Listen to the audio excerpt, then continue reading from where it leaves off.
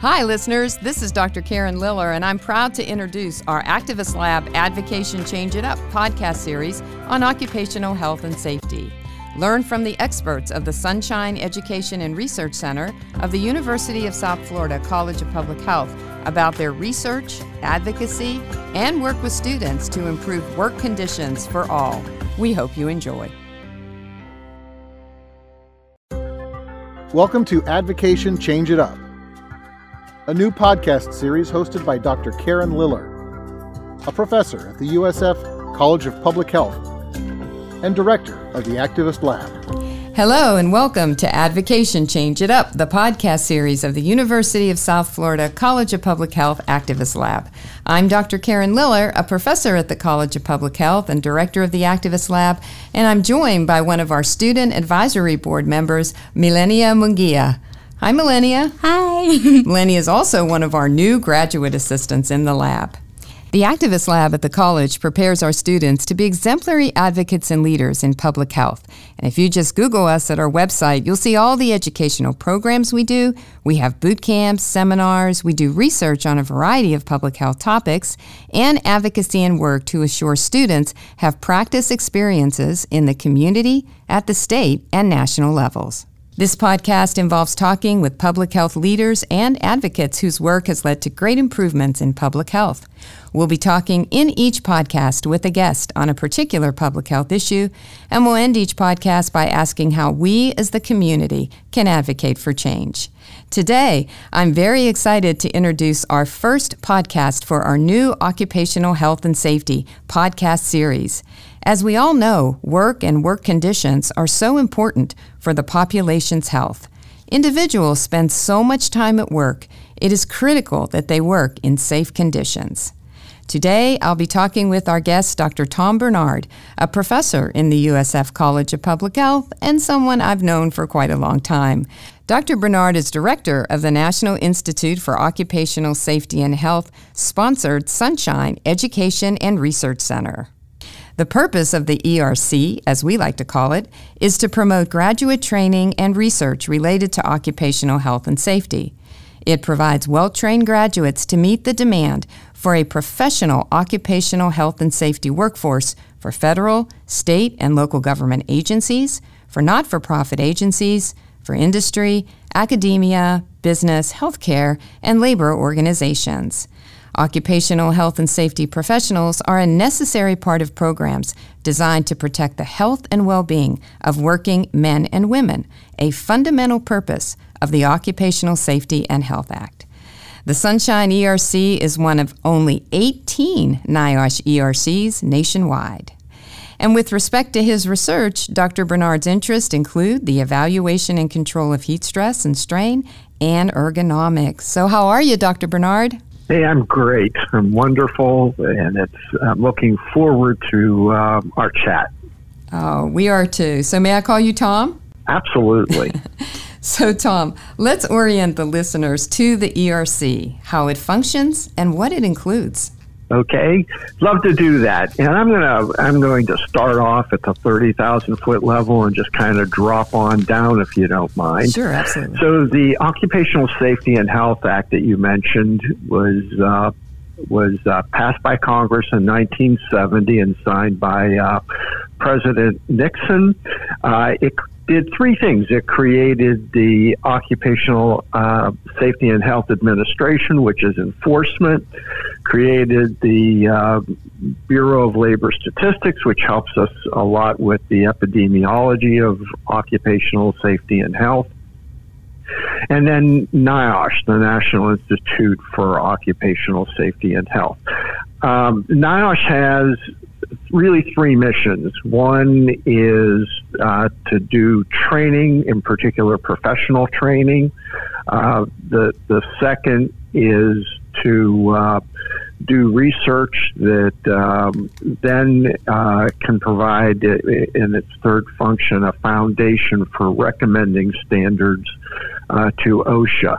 NIOSH is really a prevention-oriented organization, and it is located in the CDC, which is pretty appropriate for having a prevention mandate. Now, part of the professional training is that they will fund academic training programs, ERCs, and then other smaller programs. So within the Sunshine ERC, we have 6 academic programs across 3 universities and 4 colleges at USF. So that's a really kind of nice deck of cards to play with. Within the College of Public Health, we have the Occupational Exposure Science degree, which is an engineering-focused prevention perspective for protecting workers. Also within the College of Public Health, we have an online master's degree that is focused on a broad base of environmental health in addition to occupational health and safety. So those are 2 strictly within the College of Public Health. Then we have an occupational medicine residency where the didactics are in the College of Public Health and the clinical experiences are in the College of Medicine. In a similar way, we have a collaborative arrangement with the College of Nursing so that we provide supportive training to an occupational health nursing program. And then within USF College of Arts and Sciences, we have an occupational health psychology program. Mm-hmm. So you can see just within USF the kind of mix of disciplines. Right. Quite a range. And then, yeah, it is. And then we go to the University of Central Florida for a targeted research training program. And this is really an interventions-focused academic program, and they have a special interest in hospitality workers, which are really a vulnerable population. For sure. And we're beginning more during the COVID pandemic to appreciate hospitality, among others, as being really a demanding occupation. And then finally, we have an occupational safety management program at Embry-Riddle Aeronautical University. And they provide a kind of now different twist on safety with the emphasis in aviation. So we think that we've really put together a group of academic programs that really meet the needs of workers. Then within the ERC, we also have outreach. Mm-hmm. This includes continuing professional education, as well as like conference or training activity to support the UCF effort in hospitality. And we've also worked with the University of Puerto Rico on hospitality and disaster resilience, all under outreach. And then the ERC provides research training, or at least a research experience, in order to round out the experiences that our trainees will get. And a key element of the ERC is it's interdisciplinary. In other words, there's a reason why we have all of these different programs under one umbrella, and that's so everybody can learn about everybody else's discipline and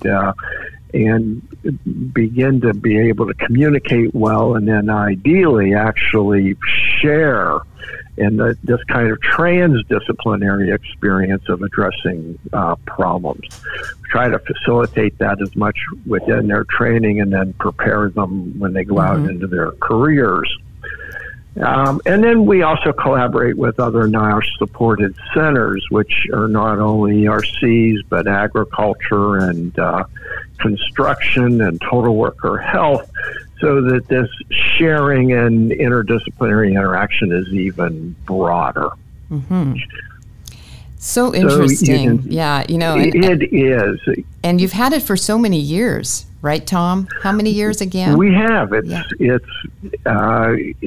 gone to 1995 when we first had it. So it's going on 16 years. Right. And at USF, one of the longest running centers, right, from what I understand. And it's also been really well funded.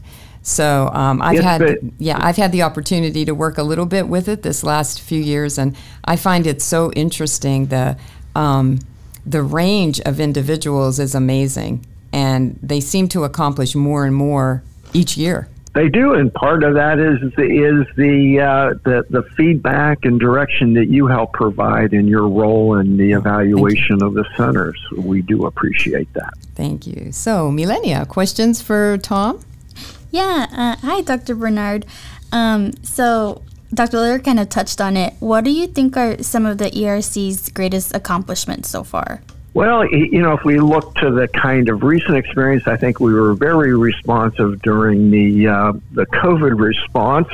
The clinicians, in a very direct way, immediately went in and supported the treatment of patients. They also set up programs for the protection of staff. We've had a couple of our nurses really have a significant impact on hospital practices. And in a similar way, the physicians have helped support the occupational medicine practices within healthcare providers and other employers. The occupational health psychology people, both at the University of Central Florida and at USF, have looked at the unique challenges of remote work and interventions there, and as Dr. Liller knows well, is that they developed some intervention programs, as well as now putting together advocacy for preparing for the future. So I think the ERC has really stepped up quite well. Any other questions right now, Milenia? I do have another one. Are there any current projects you want to highlight, Dr. Bernard? Oh, well, again, the activities on the stress of workers during this rapid transition to remote work. We held a training and outreach program for teachers to help with stress management. That was a collaborative arrangement with NIOSH and the University of Central Florida and USF that we're proud of. I think we'll talk a little bit more about heat stress, which is more of an ongoing project that I think has been satisfying. Thanks, Milenia. So, Tom, as you mentioned heat stress, could you tell us a little bit more about this research? Because I think it's fascinating. Everybody's worried about heat now and heat stress, especially as people talk about climate change. What are some of the new findings, and how does heat stress affect work injuries and deaths? Oh, yeah. This is, and I'm beginning to appreciate how complicated a problem heat stress is. So it has guided me as I wander through all of the issues. So first of all, it clearly, heat stress causes heat-related disorders. And the one we fear most is heat stroke. So this is really an emergency situation, and unfortunately leads to fatalities. So among health hazards, as opposed to safety hazards, heat stress is one of the few health hazards that has such an immediate, acute effect. And because everybo's used to heat in their everyday experiences, they underappreciate what that real risk is. So this is, I think, I've gone into that we may loop back to but it's clear that it's related to heat, and we've had a lot of evidence that when it's hot, you have heat-related disorders. And Dr. Jimena Garzón, who worked with us, looked at the illness and injury data for the Deepwater Horizon workers and found that risk for heat-related disorders increases with heat. And that confirms what the military found with Marine Corps recruits. So it's not only that if it's hot, there's a binary kind of thing, but as we would expect, as the temperatures or the heat stress goes higher, that risk, in fact, increases. And then the other that we found is that that's also true for acute injuries, which really speaking accidents. Now, that was not as well articulated previously, but other investigators have now found how important that is. So heat stress not only leads to heat-related disorders, it leads to accidents. Good evidence coming about it to the extent that it affects productivity and likely the quality of work. So it's got a lot of ramifications. So that's some of the research that we've been involved in, and in some areas led it. The other is we're looking at the value of climatization and how much of an effect it has on the ability to tolerate heat. We have a master's student who finished his thesis on looking at how we can look at complex exposures and how reliable are the methodologies. And we've also are evaluating the validity of different heat stress exposure metrics. So those are some of the current activities. Yes, Melanie, any questions? Yeah, so Dr. Bernard, do you think employers in general have made enough efforts to prevent heat stress among their employees? Yes. So the answer is yes, and then the answer is no. The yes part is I was just remarking to somebody the other day that, when I look simply at my consulting business, that when I started this 30 years ago, is that almost everything was in manufacturing. And what I've noticed now is almost everything is outdoor work. And the epidemiology really is supporting that the issues now are outdoor work, and my hypothesis on that one is that the manufacturing have known about it, have been dealing with it for a long time, and the outcomes are evidence that almost all of them will have a sophisticated heat stress program. Outdoor workers have a couple of problems, and then don't have as good a program if they have any at all. They tend to be small from a health and safety perspective. They're not as sophisticated, and they work with a fundamentally different worker population. So we have a lot of issues that really says this is where we need to be moving to start to address heat stress. Very good. So, Tom, in terms of advocacy, what are you advocating for in occupational health and safety, and especially heat stress? And how can we, as a community, help advocate for change? Because we can always do better here, right? Yes, we can. So let me break that down into two parts. Okay. And one is the advocacy. And I've worked with the ACGIH, which is a professional association that has exposure guidelines, and the whole approach really relies on a very sophisticated understanding of heat stress and how to manage it. So it's that old history we have that you have of a trained professional industrial hygienist or safety person or a clinical person. what we're beginning to, and the ISO comes with that kind of same underlying assumption. What's clear is that the people responsible for providing health and safety to these outdoor populations don't have that same level of understanding of heat stress and really just the background and training that we're used to assuming. So from an advocacy point of view, it's now trying to understand what it is we really need to achieve in a very simple way that's easily communicated and to a less sophisticated audience.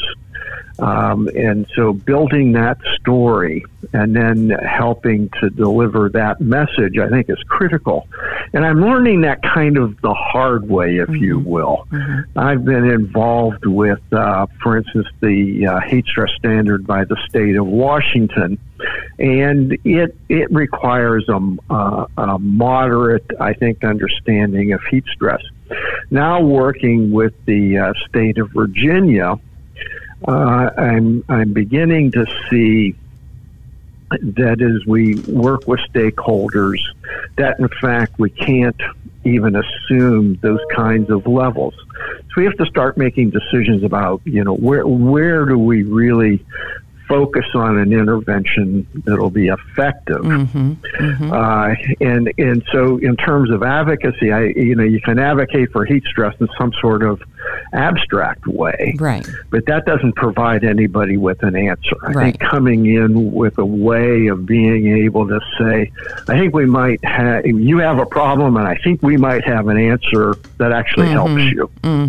And these standards would be a way to go, do you think? Because I see you're working with the standards, Yeah, standard serves. So this is where you're going to see me. If you talk to me in an hour, I will have changed my mind.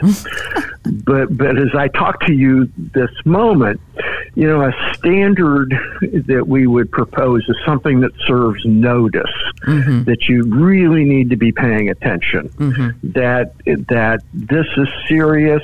It kills people, and we're not addressing it well. Right. But what happens is that we start working with a different approach and different assumptions. In the classic industrial hygiene approach, we understand the problem thoroughly, and we develop a set of interventions that cover a broad range of ways of reducing the level of heat stress. I think what we're now doing is beginning to appreciate there's just some basic things. We need people to understand the seriousness of heat.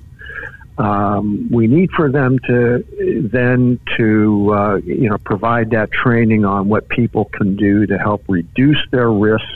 But the other piece of this is to develop an emergency response and first aid plan, and really push for the early recognition and early first aid for heat-related illnesses, and then most importantly, recognize heat stroke, which is often fatal and doesn't need to be.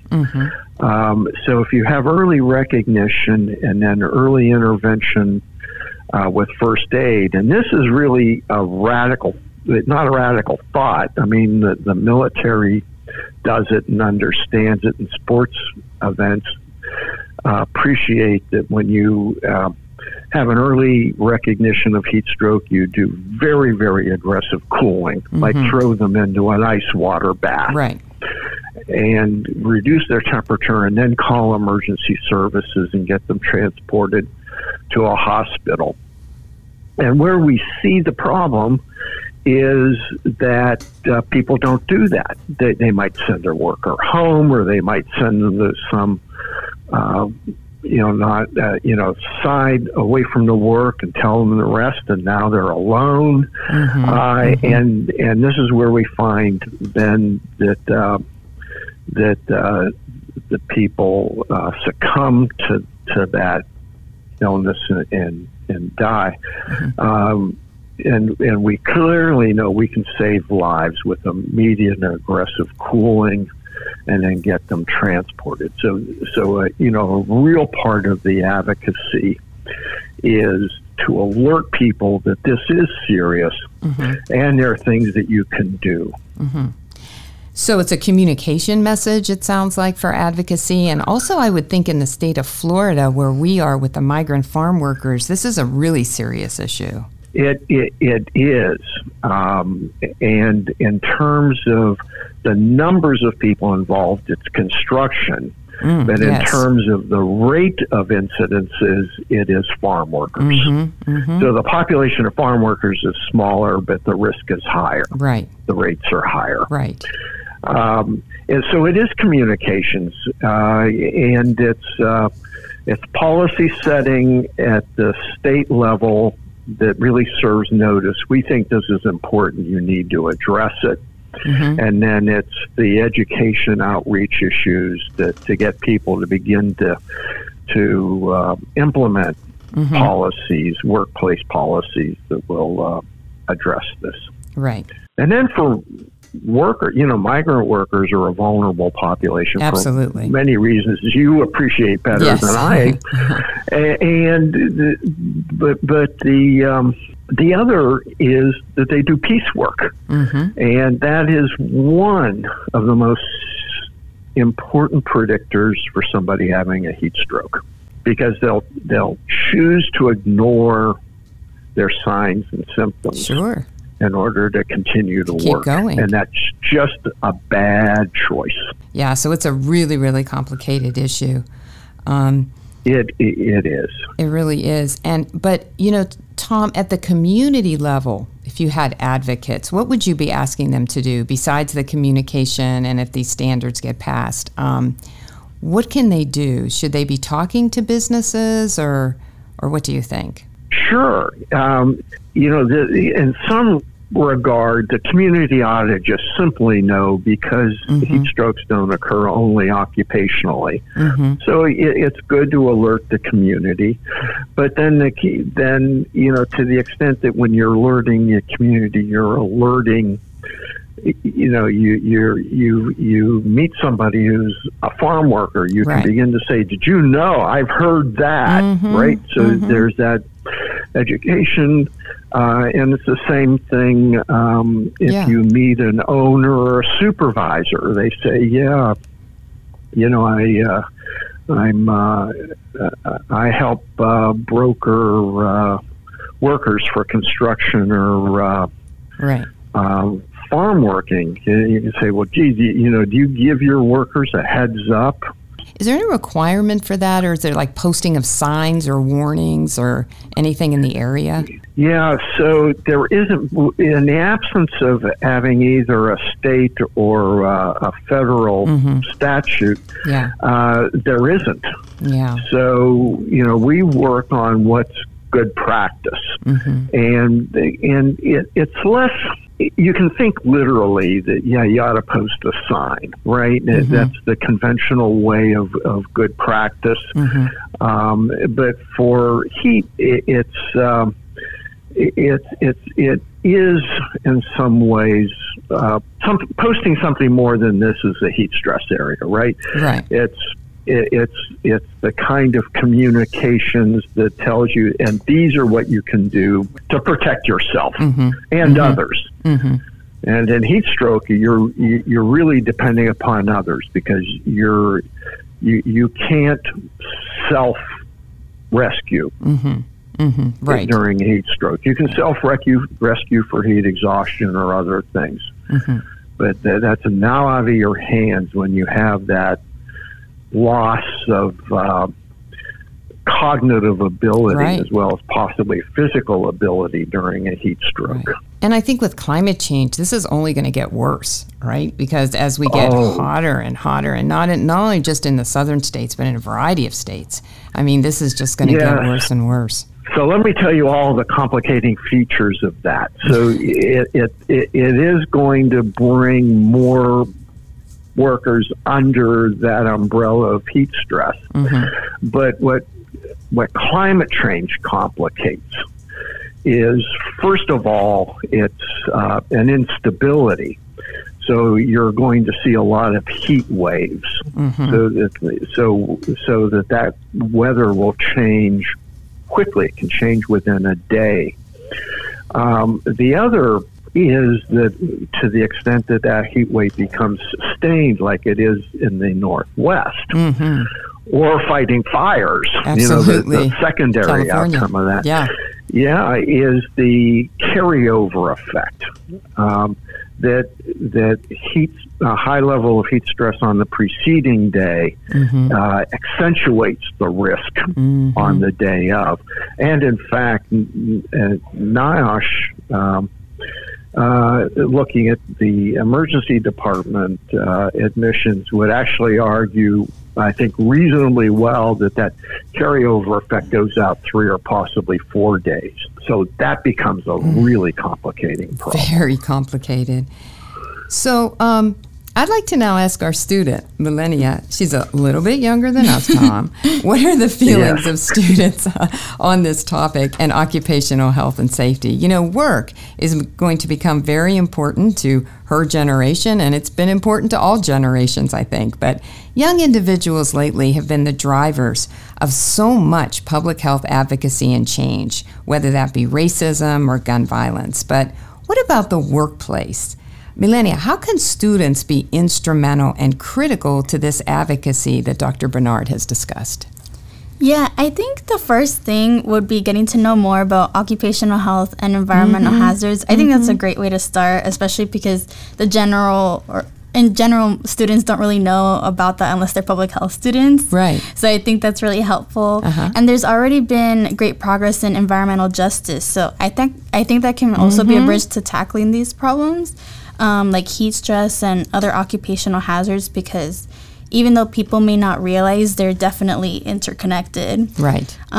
Especially now that so many students are graduating and entering the workforce, they can also bring issues like occupational health to their employers' awareness. So they can do that by asking questions like, what efforts are they doing to support occupational health? Do they have an employee health office?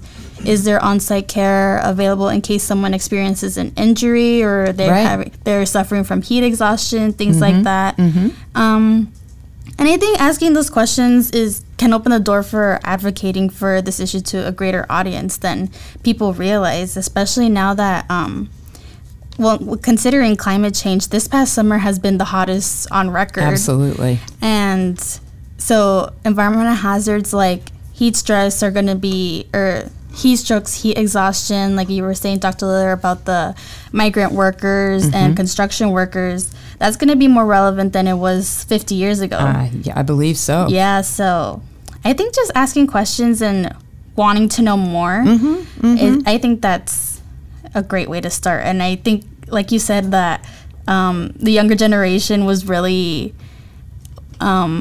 I think the movements about racism and environmental justice and gun violence, they've been very successful. So I'm sure that once people get to know more about climate change and how it relates to occupational hazards, I'm sure we'll see the same product that we've seen so far. Yeah, well, that would be great.